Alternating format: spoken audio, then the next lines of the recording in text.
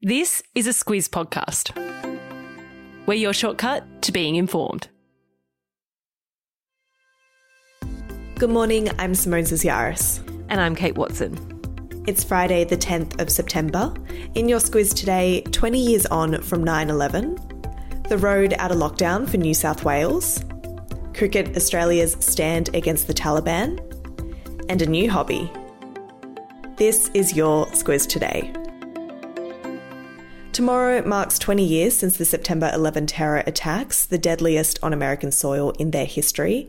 It's an event that's still very much felt across the globe today. Yeah, it's been talked about a lot this week, Simone, in the lead up to that anniversary. Of course, what happened on that day is that 19 al-Qaeda terrorists took control of 4 US passenger planes. They crashed 2 into the Twin Towers of the World Trade Center in New York, 1 into the Pentagon outside of Washington, D.C., and a 4th plane crashed in a field in Pennsylvania after passengers intervened and were able to derail that flight path. On that day, 2,977 people were killed from 77 countries, including 10 Australians, and it was the start of what's been known as the War on Terror. Yeah, we've seen a lot of talk about this week, Kate. Plenty of articles and documentaries released to mark the anniversary. And over the weekend, there's a lot planned to commemorate. That's right. Family members of the World Trade Center victims will gather at the memorial in Manhattan to read the names of those killed in the attacks. US President Joe Biden will join them, and then he'll attend services at the sites of the other crashes as well. Former President George Bush will attend a service at the Pennsylvania Memorial.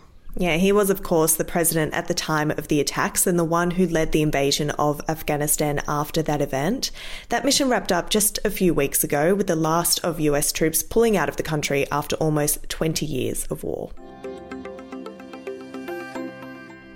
We don't have to remind those living in New South Wales, Kate, that tomorrow will be the start of their 12th week in lockdown. On the bright side, though, New South Wales Premier Gladys Berejiklian yesterday gave some insight into the state's way out of it. A bright summer is on the horizon, according to the state government. And we know there are plenty of people listening, of course, who aren't in New South Wales, but this plan is a pretty big one and it'll be closely watched by other states, so it's worth understanding. Basically, if you're fully vaccinated in New South Wales by the 18th of October, it's likely you'll be able to travel around the state. You'll be able to gather with others, go out to restaurants and pubs, get a haircut, all the things we currently can't do. Of course, that means all of those businesses that provide services related to those things will be able to get back to work.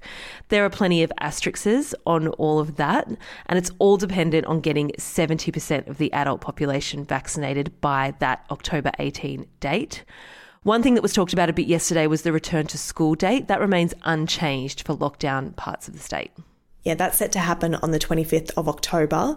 Some parts of regional New South Wales will have restrictions eased from tomorrow morning, including kids heading back to school.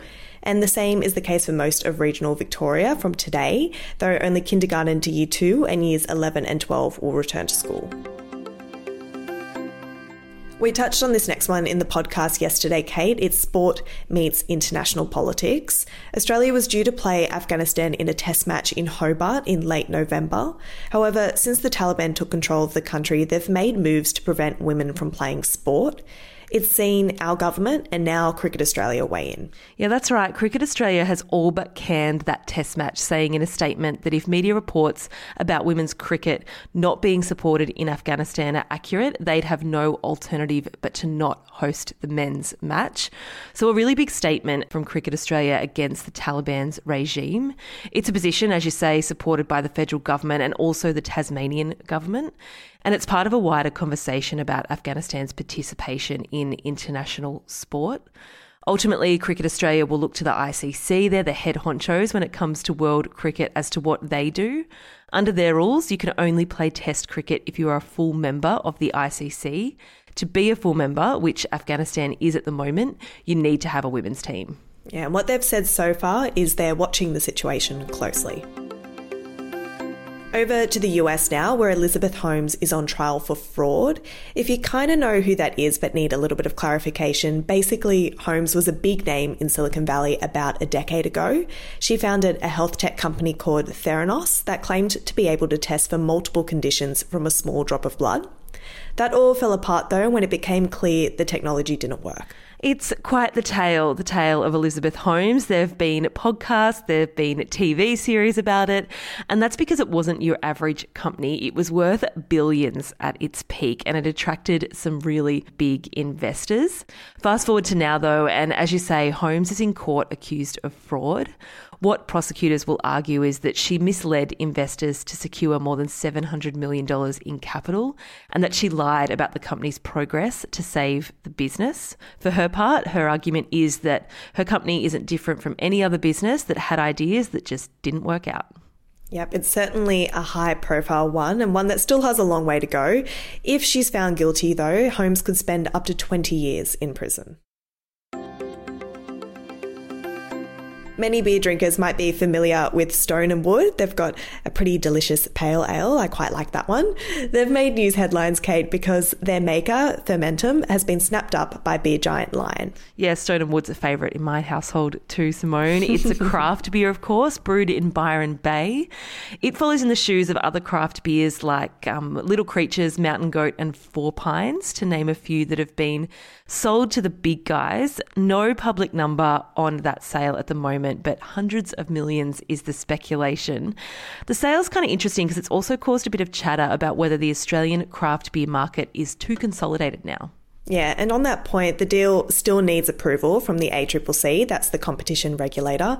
Or this beer chat, Kate, all that's left to say is, I'm glad it's Friday. The US Open will finish up over the weekend, Kate, and there's some big matches to look out for. There are two Aussies to keep an eye out for. Sam Stosur is in the women's doubles semi-finals. She plays tomorrow. And then there's the wheelchair quad singles tennis champ, Dylan Alcott. He's going for that Golden Slam we've talked about. That's all the Opens plus the Paralympic gold. Got to say, though, everyone's talking about Novak Djokovic. Simone, he's just 2 wins away from becoming the first man to claim all 4 Grand Slam titles in a single calendar year since Rod Laver in 1969. He's also going for his 21st major championship. No pressure, no biggie. Yeah, no big deal. If he wins, though, he'll surpass his rivals Roger Federer and Rafael Nadal for the number of major championships. At the moment, the 3 tennis greats have 20 Grand Slam titles apiece. They should all just retire. Just be done with it. Yeah, absolutely. Go out on a win, you know. Squiz the day, Kate. What have you got? Footy finals in both codes this weekend, Simone. By the end of the weekend, we'll know who's playing in the AFL Grand Final. And in the NRL, it's the first round of finals. So if you have footy fans in your household, or if you are a footy fan, I expect the TV will be on quite a lot. Yeah, I can see that happening in my household this weekend. Mine is the Sunday. It's International Crochet Day. It stuck out for me this week, Kate, because of all the crochet chat we've been having lately at Squiz headquarters. Our teammate Annalise has picked it up as a newfound hobby. She has. It was kind of short-lived, though. She's already moved on from crocheting to woodworking. Shout out to you, Annalise. Yeah. I don't know what she's going to do with all of that yarn she ordered, though. Like, she did mention she had quite a bit up her sleeve, so maybe she'll pick it up again this International Crochet Day. Who knows? That's all from us this week. Thanks for tuning in. We'll be back on Monday.